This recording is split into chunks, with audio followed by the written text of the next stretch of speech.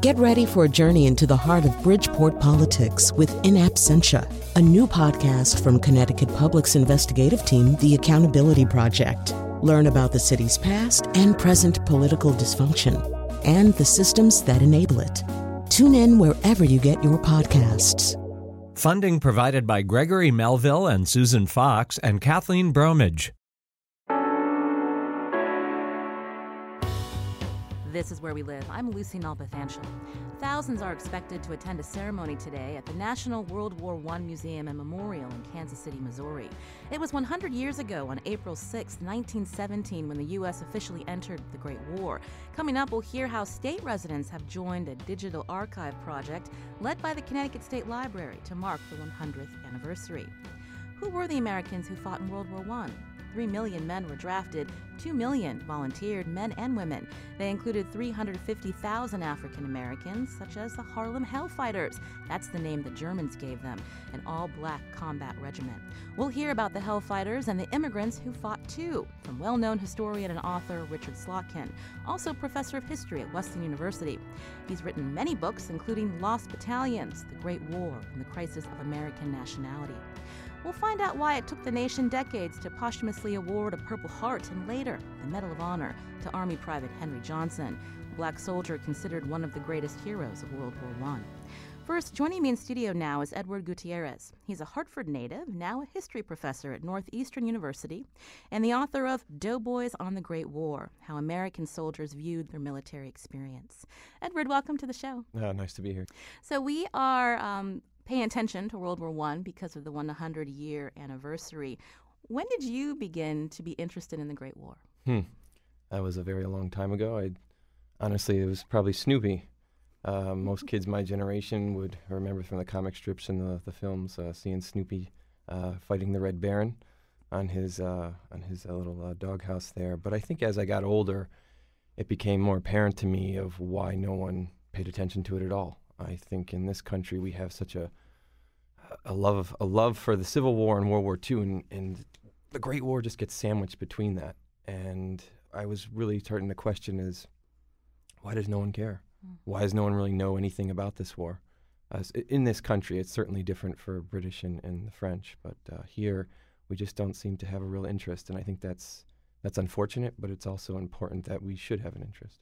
You're a history professor, so you're used to people, as we get further and further away from events that are important, we tend to just ignore it or forget about the significance.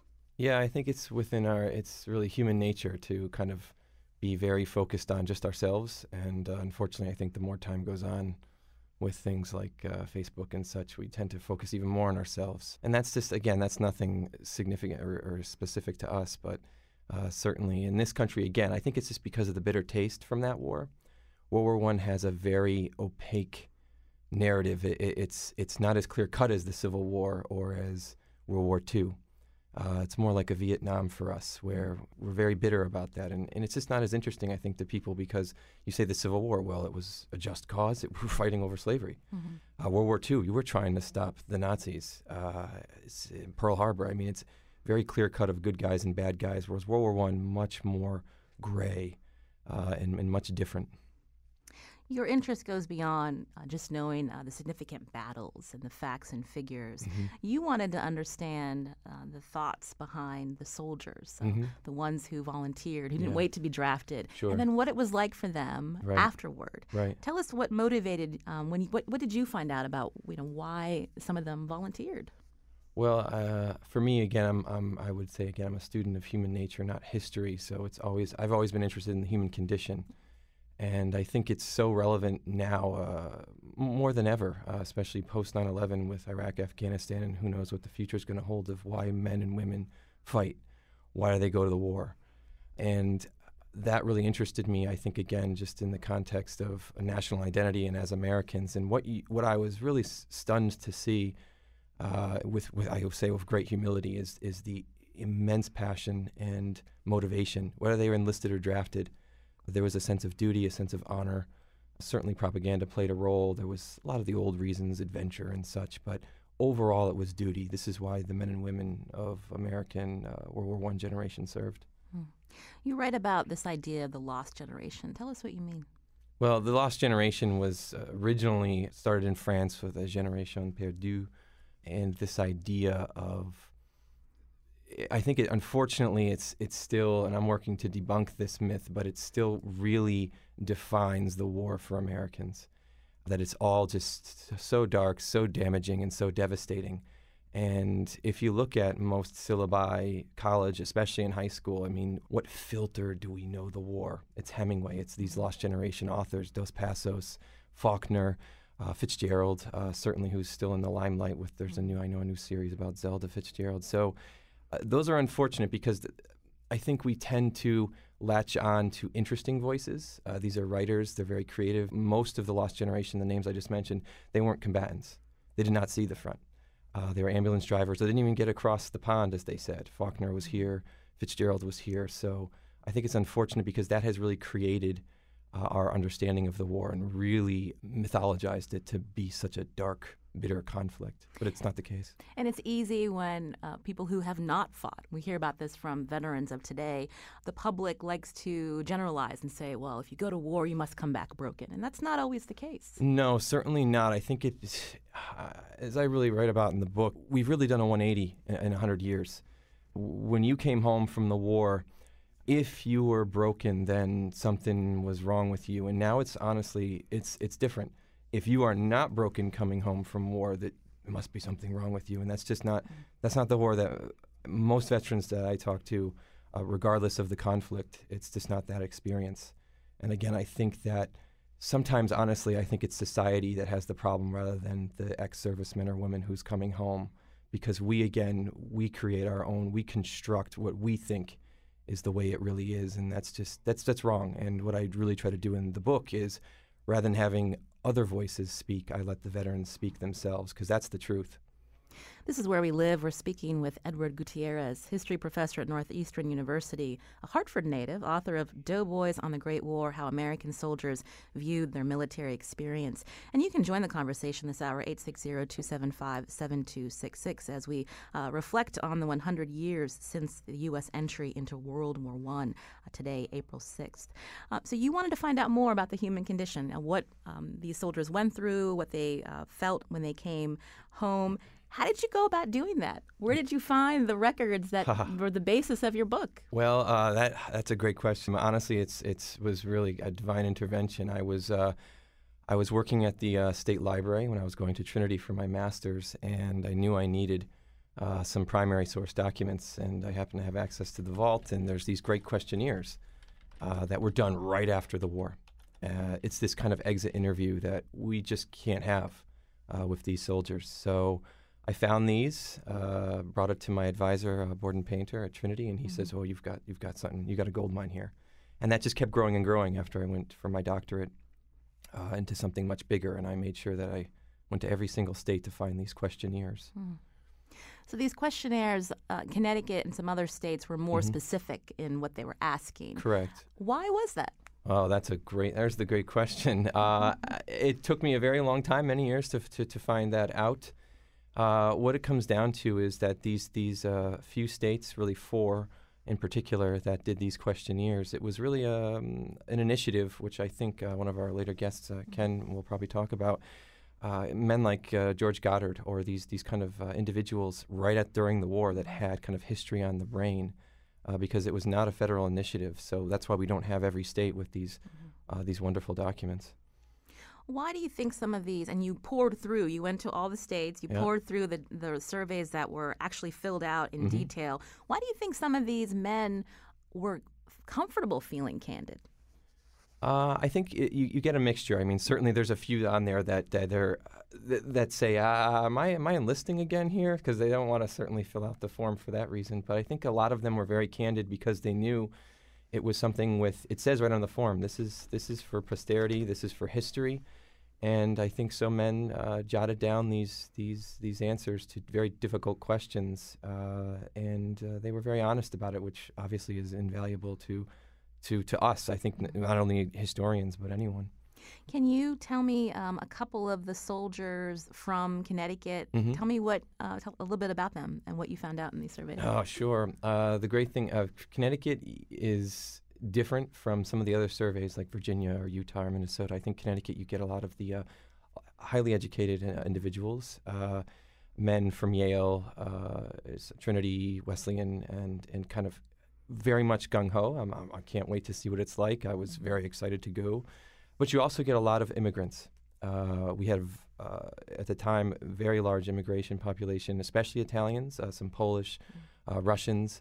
And you really see in these men, I mean, these men are here right off the boat, basically, and they are extremely enthusiastic to fight for the American flag in this country. One of those men, Italian-American private Nicola Andreozzi? Andreozzi, yes. From New Haven. Yes. Do you remember what he wrote? Oh, yes. I certainly do, because he wrote in Italian, and he wrote in an Italian that my Italian's decent, but I certainly needed some help from a good friend to translate, because it was very colloquial Italian. And so he writes his entire questionnaire in Italian, apologizing that he can't write in English, and really saying about how much he was so excited to fight for America, for the flag, for kind of forgotten country. So very enthusiastic, and his wife didn't want him to go, and it's a great little story. There's also a man by the name of Raymond J. Queenan of New Britain. He wrote, "I was anxious to go. I wanted to see what war was like and did. I would have been ashamed to have been drafted. I saw the need and didn't believe in waiting for a personal invitation." Yeah. That was a sentiment, as I was reading earlier in the show, I believe 2 million volunteered to serve. It's quite a few. I mean, more certainly were drafted, but there was a lot of volunteers. Again, a lot of immigrants, especially. The numbers vary, but several 100,000, maybe perhaps Polish. But there was a lot of immigrants, but all kinds: African Americans, Native Americans, Latinos, whites as well. So there was a lot of enthusiasm, and there's certainly a mixture there between a lot of the propaganda, but also, as I really stress, there was a sense of duty there that made these men enlist. And they also highlighted the tragedy of war, reciting the quote from General William Sherman, "War is hell." Of course. Were you surprised at all when you read some of those remarks? Yes, I think it really shocked me is because I went through hundreds of thousands of these, and till my hands went numb. And I did see a connection, not only of Connecticut men, but Virginia, Utah. It was universal. Quoting Sherman was right. He had given this very famous speech in 1888 in Columbus, Ohio, and I reference it in the book. But they said, to some extent, quoting Sherman was right. War is hell, as you said. But I think the important thing to note is that yes, it was hell, but they were proud of that service, and they wouldn't trade it in. I believe, as one gentleman said, for millions of dollars and things of that nature. We mentioned earlier, too, that Connecticut was one of just 3 or 4 states that had these detailed questionnaires. Has anyone else done what you did, which is write a book based on and what these men said? There was a few that used pieces of them from Virginia and Connecticut, but nothing. I mean, those were just a couple. I was very fortunate because I think eventually someone would have connected the dots. I have a lot of thanks for Jeffrey Parker, my PhD advisor, who made sure no stone left unturned. So, going to every single state and making sure that I found every single questionnaire. So some genealogists and some other scholars had used them a little bit, but no one had read every single one and gone through every single one, no. I'm speaking to historian Edward Gutierrez. He's a history professor at Northeastern University, author of the book Doughboys on the Great War, How American Soldiers Viewed Their Military Experience. Today, April 6, marks 100 years since the U.S. entered World War I. Coming up, we'll learn more about the African Americans, the immigrants who fought proudly for the United States. What did their service mean to them? I'm Lucy Nalpathanchel. This is Where We Live. This is Where We Live. I'm Lucy Nalpathanchel. We're talking about the Great War today. 100 years ago, April 6th, the U.S. entered a war many Americans had thought was Europe's war to fight. But concerns about threats to U.S. interests led then President Woodrow Wilson to ask for a declaration of war to, quote, make the world safe for democracy. Those words resonated with Americans, including African Americans. But historian Henry Louis Gates Jr. wrote the president's words, quote, smacked of hypocrisy to some blacks who lived in parts of the country where lynchings still took place. Still, many African Americans volunteered to enlist. Immigrants did too. Our next guest can tell us more about why blacks and immigrants volunteered to fight during a time when they were viewed as second-class citizens in America. Joining us by phone now is Richard Slotkin, Professor Emeritus of English and American Studies at Wesleyan University. He's a well-known historian and author of many books, including Lost Battalions, The Great War, and the Crisis of American Nationality. Richard, welcome to the show. Thank you. And I wanted to just also remark, in studio with us is Edward Gutierrez, history professor at Northeastern University, a Hartford native, author of Doughboys on the Great War, How American Soldiers Viewed Their Military Experience. Richard, I'll go back to you. Take us back to the 20th century. Tell us again about what was happening in terms of how Americans were viewing immigrants and African Americans. Yes, okay. The 30-year period right before we got into World War I is maybe the worst point in American race relations, certainly since the Civil War. It's the period when the Jim Crow system of laws and practices is being established in the South, where you have segregation in all spheres of life, depriving blacks of the right to vote, and the use of lynching to terrorize the black population. An average of 4 lynchings a week for a period of about 30 years. It's also a period when there's huge immigration to the United States from places in Europe that had never sent people in any numbers here before, particularly from Eastern and Southern Europe. And so you get a reaction against immigration as well. And it's interesting that the leadership in that reaction are the progressives, the Theodore Roosevelt School of Progressives. There's an organization called the Immigration Restriction League, and there's a quotation from Lawrence Lowell, the president of Harvard and the president of the League, that sums up the state of race relations in 1917. Lowell wrote, "Indians, Negroes, Chinese, Jews, and Americans cannot all be free in the same society."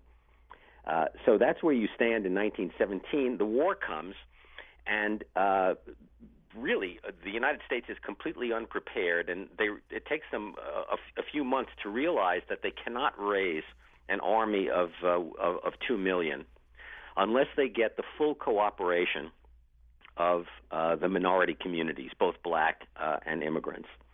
And so there's a reversal led by government propaganda produced by the Committee on Public Information, which really rewrites the script of what it means to be an American. Here's a quote: "Soldier after soldier is to be turned out, fit and eager to fight for liberty under the stars and stripes, mindful of the traditions of his race and the land of his nativity, and conscious of the principles for which he is fighting." In other words, that America is now going to be a community of different races and nationalities, all of whom are united by belief in American ideals. And the leaders of the immigrant communities and of the black community take this as a kind of implied promise that if you serve and serve well in war, that you will be granted something like full civil equality when the war is over.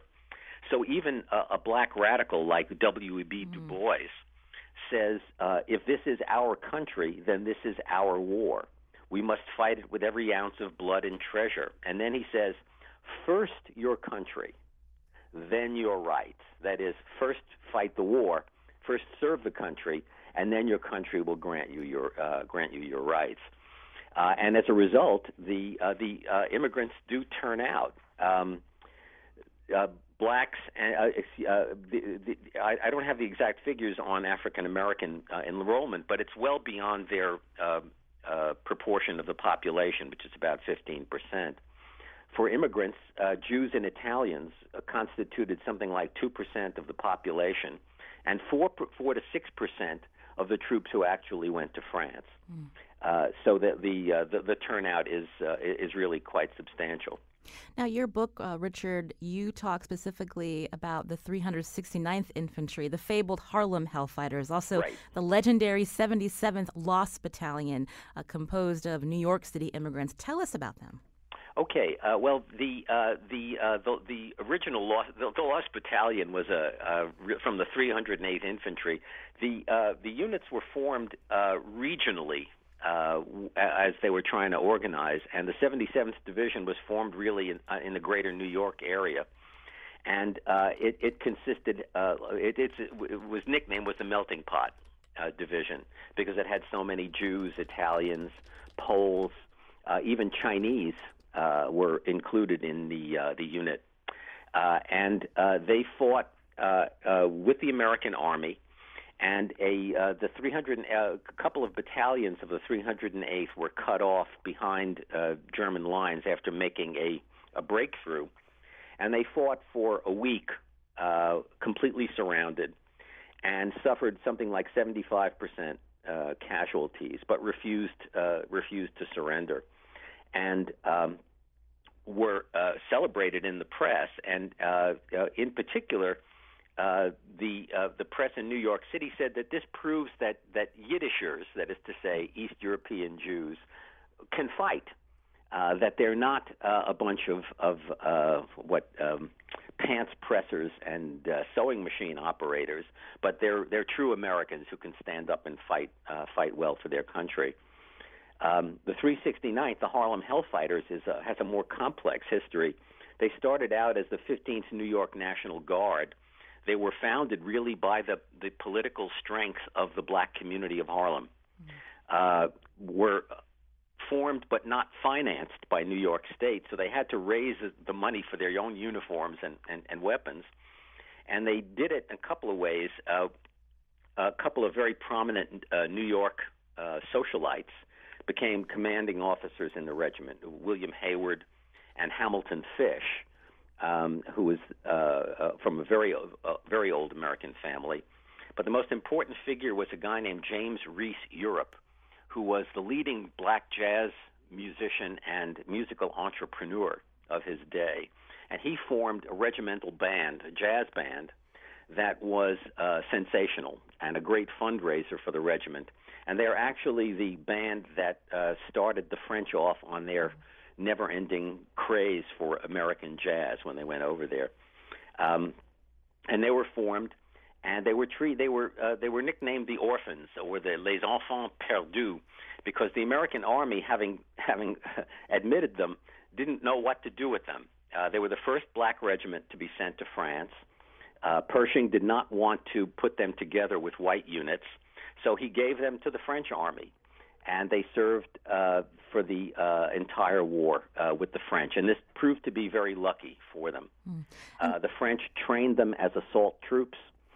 Used them in the front line. They spent 191 days in combat, which is one of the longest stints in the American Army. They were awarded a unit citation of the Croix de Guerre for an assault and kind of a last stand that they fought during the war, and had a distinguished record. And what about Henry Johnson? This is someone, I mentioned the Harlem Hellfighters, this regiment. Henry Johnson getting attention last few years because of being the recipient posthumously for the Medal of Honor. Tell us about him. Well, here's the peculiarity. His fate is linked with the peculiarity of the regiment's standing. It's an American regiment fighting with the French Army. So there was a heavy censorship about all news coverage out of the American Army. So you could not name an American soldier who did something brave or an American unit early in the war. But there was no such ban on the 369th. And in May 1918, there was an outpost affair. Henry Johnson, who was a former Red Cap from Albany, a private, and Needham Roberts, who was an underaged private from Trenton, New Jersey. He lied about his age to enlist. Were in an outpost that was hit by a German raiding party. Most of the unit in the outpost with him were trapped in a bunker.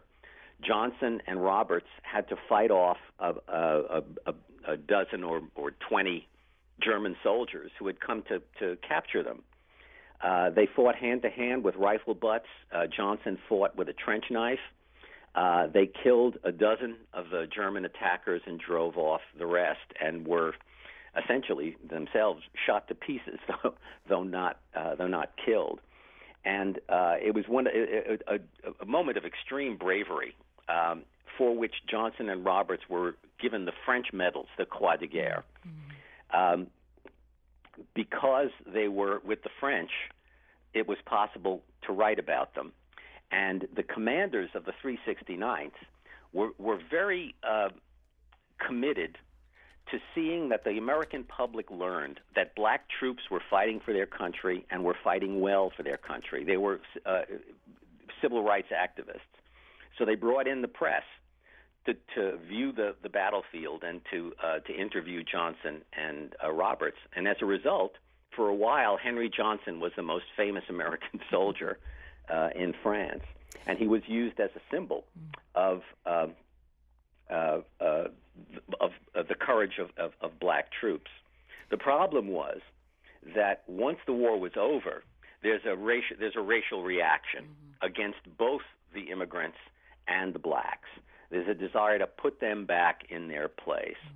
And Johnson, in particular, who's a celebrity, goes on a speaking tour, and he's very critical of the way that the regiment was treated by whites once they got back to the American Army at the end of the war.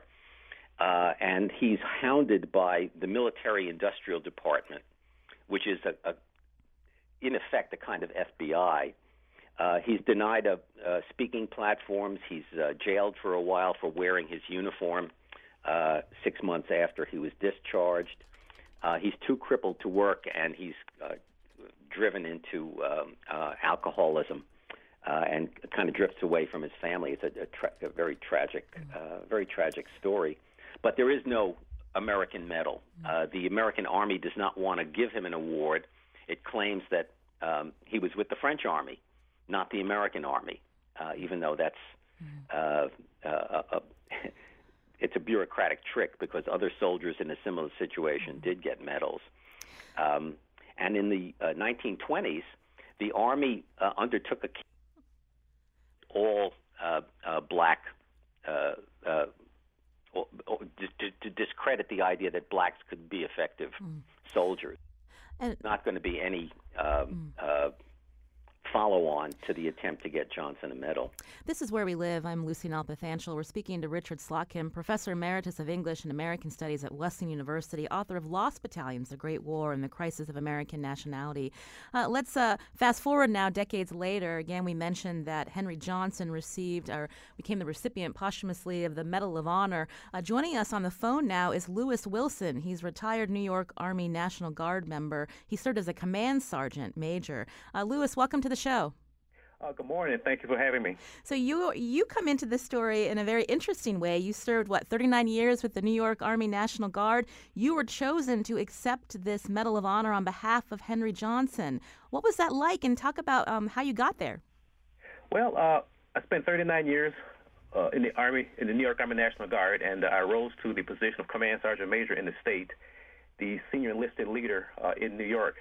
And it was an honor to receive that phone call from the Adjutant General, who I worked for, that the Army was looking to award the Medal of Honor to Henry Johnson. But since there was no primary next of kin, they thought, well, we'd give it to the National Guard, and who would be the person to select that?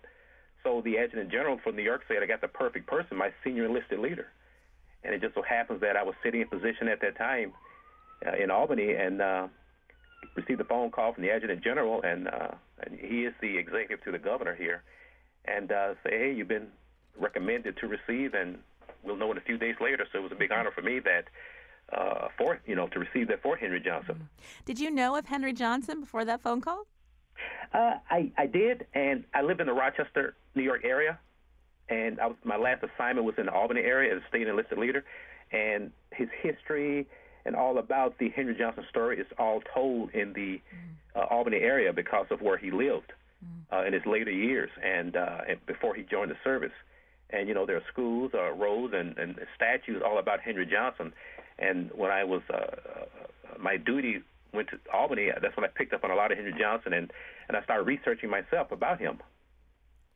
So tell us about that journey to D.C. and again, what was it like to be in that room receiving that Medal of Honor for the valor that Henry Johnson showed so many years ago?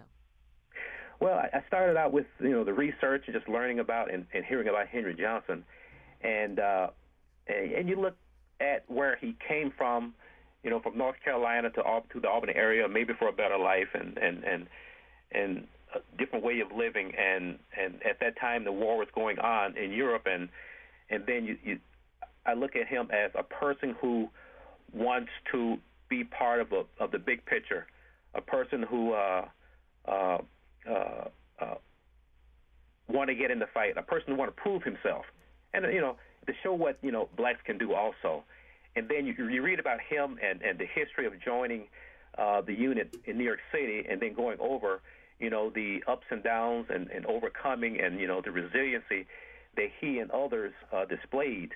And then my next point is that he was a person that you look at leaders are born or made.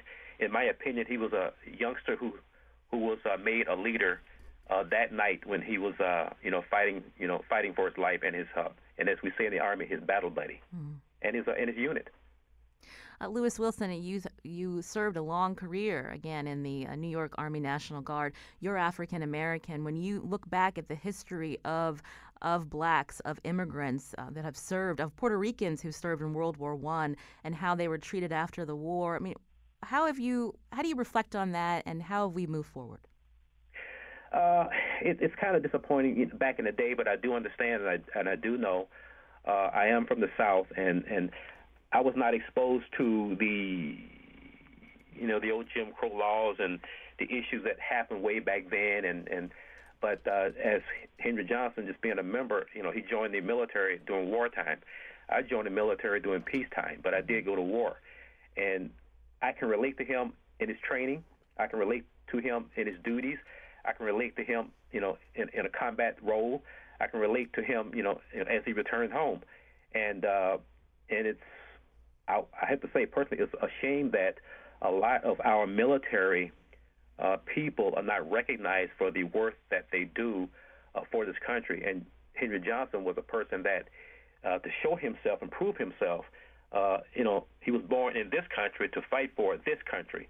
As President Dave, that I wore, the American flag on my uniform, and I think back to Henry Johnson and others. That which he's like to me a personal hero. That's Lewis Wilson, retired New York Army National Guard. He received, on behalf of Henry Johnson, the Medal of Honor when President Obama was in office. Thank you for sharing a little bit of that story, Lewis. We appreciate it. Thank you. I wanted to go back to historian Richard Slotkin, who joins us by phone, Professor Emeritus of English and American Studies at Wesleyan University.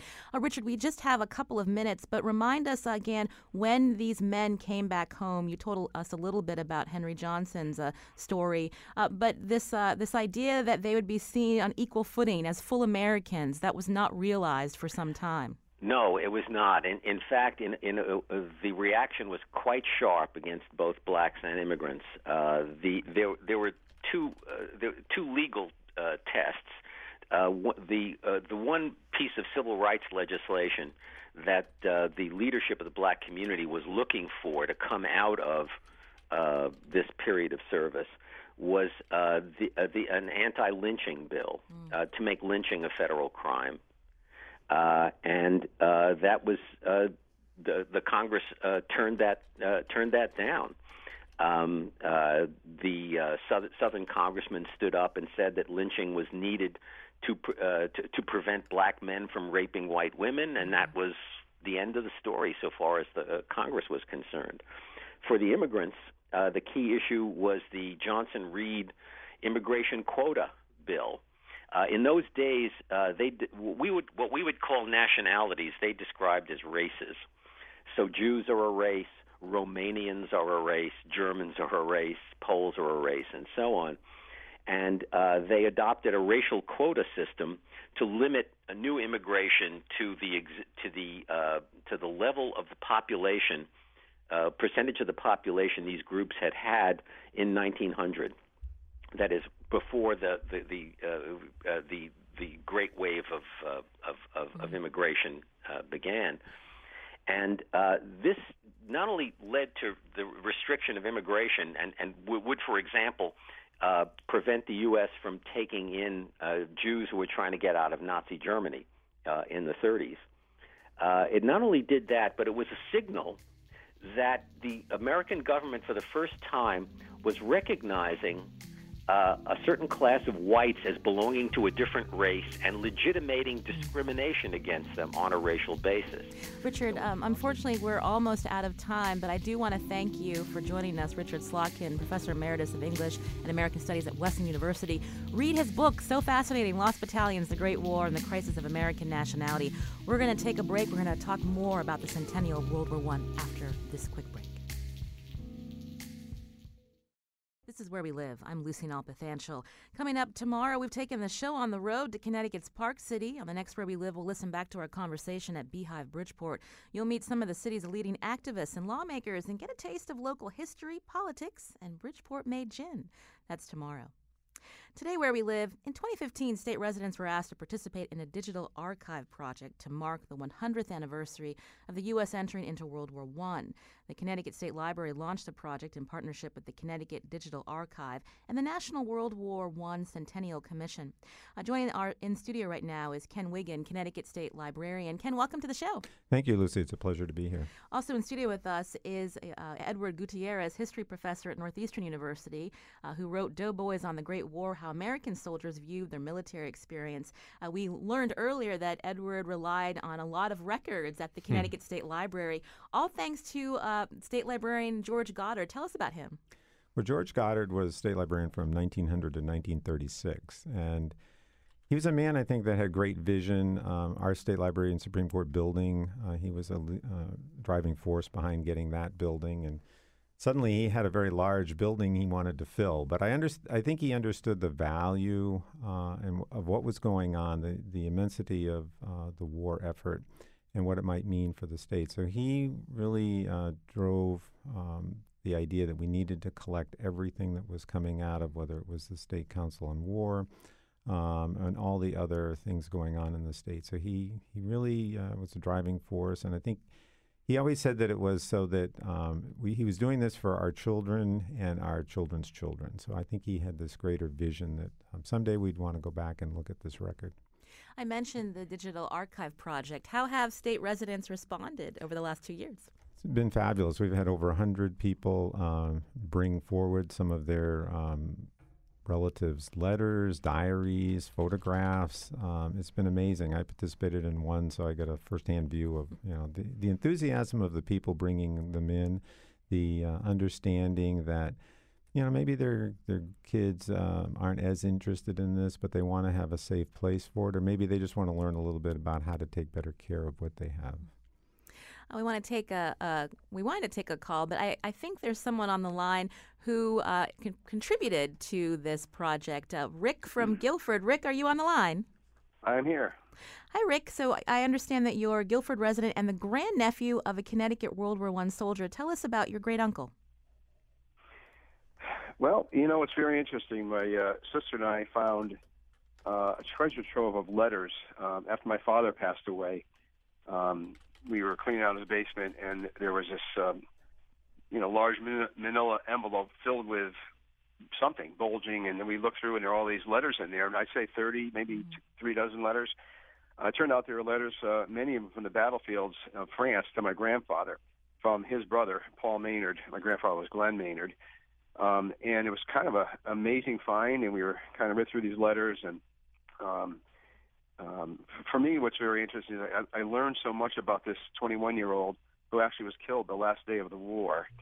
And interestingly, in Look magazine in 1964, in August of 1964, there was an article about the 50th anniversary of the beginning of the war, even though, of course, the U.S. wasn't in it at that time. But there was this article about World War I, and my brother, who was in high school at the time, was looking through the article, and there's this picture of a cross, a tombstone cross in Meuse-Argonne Cemetery in France, and it was Paul H. Maynard, November 11th, 1918. And so my brother asked my father, whose name also is Paul, he said, hey, is this guy related to us? And my father wasn't sure, so he asked his father, my grandfather, and he said, yeah, wow, that's my brother. So this Look magazine article, of all the thousands of people who were killed in that war, his name is featured there. And the caption said, for many, the last day of the war was the last day of life. And so, interestingly, from that, we find these letters in 2010, and that generated there's a documentary film that's created by Mike Shipman at the American Battle Monuments Commission, a 24-minute documentary called Never Forgotten, and it features Paul Maynard in the letters that I have. And so it's pretty remarkable journey to this point. Tell us more about what were in those letters. I understand he was on the front lines for 21 days. What did he describe to his family? By reading these letters, this is what's so important to me about these letters, and the fact that we're going to get them digitized, and some of them have been so far. It tells a story of him. I learned a lot about his character. I felt like I got to know this young 21-year-old reading through these letters. And so some of the highlights that I would say, he was an innocent farm boy. I mean, the way he wrote was with such innocence. And, for example, in one of his letters, he mentioned that German prisoners were being paraded by, and they were grinning. And he said, it makes me want to jump on them sometimes. It's not like, well, I want to kick their butt. He said, I want to jump on them. Where he talked about some battles, he wrote to my grandfather. He said, you probably read in the paper by now how we really trimmed those Germans. We trimmed them. But one really interesting one was that he, in a letter to my grandfather, he said, I heard there's a rumor back home that I smoke. Tell Mom that I'm still the same fellow that I was that I left, and tell Dad I'm not old enough for smoking. So here he is fighting battles, and he's worried about people thinking that he smokes. Innocent farm boy. He was a patriot. He enlisted pretty early. He wanted to be in one of the first waves that went over there, and he was. He was in the 102nd Division or Regiment from the Torrington, New Haven area. So he was a patriot, wanted to get in there early. He was a loving son. He would write letters back after being in some intense battles. He'd be back from the trenches a little bit and, asking, how's the potato crop doing back home, or he'd say, Dad, did you get my allotment? So he was sending money back home. I'm guessing his family was not very well off, but he was sending money back home, trying to take care of them while he's out there fighting in these intense battles. Mm-hmm. Another thing I saw, he trusted God, and he mentioned God many times in his letters, and one of his quotes was that if anybody needs God, it's a soldier, and I've had many such occasions where I needed him. Again, he's been some real significant battles. And then I'd say he was a hero. He was gassed in March of 1918, spent about 2.5 months in a hospital, wrote prolifically from the hospital, and kept saying how he couldn't wait to get back on the battlefield, to be there with his fellow soldiers. And then the incident of his death, which was the last day of the war, he was promoted to sergeant, and this happened like in a week, because we have a letter dated November 4th where he was a corporal, but in his the telegram that talked about his being severely wounded, he was a sergeant. So my only guess is that they were losing so many guys at that point. They said, Maynard, you're in charge. So he's in a trench, a foxhole, a bomb hole, I guess, crater. He was a rifleman, a sharpshooter, and they had a very important role in that war. And so he and another soldier were in this crater. He ordered his guys to fall back while he provided cover for them. And he and the other soldier never got out, and they were found dead in that crater. So he died the last day of the war, on November 11th, 1918. The only thing, I didn't hear much about him from my grandfather growing up. The only story I remember is he talked about they went to the train station when all the guys were coming home, my grandfather and his parents, and they're seeing everybody coming off the train and hugs and kisses and, everybody, great joy. And Paul Maynard wasn't there. They didn't know that he was wounded or killed. They got a telegram in early December that said he was severely wounded in action on the last day of the war. It wasn't until the following May, like 6 months later, that they got a letter that he was, it didn't officially say he died, but it said he was never seen again. He was dead. But all that time, all those 6 months, they were hoping that he was in a hospital, maybe wounded, recovering somewhere, and always having that hope. And, of course, it didn't pan out the way they hoped. Well, Rick Maynard, thank you so much for sharing the story of your great uncle, Paul Maynard. And I understand some of these letters are digitized in the Connecticut State Library collection. Ken Wiggin? They are, Lucy, and this is a great example of the kind of information that's been coming forward. I think when Goddard was focused on collecting, there was a lot of government information, government files to be collected, but very few people, I think, were coming forward with their own personal stories. People came home from the war, they put their letters in a box, they put them up in the attic, and I know my own father was in World War II. He didn't talk much about the war until very late in his life, and I think what this project's been doing is enabling us to get these personal stories and get them on the record as well, and it really broadens people's understanding of the war.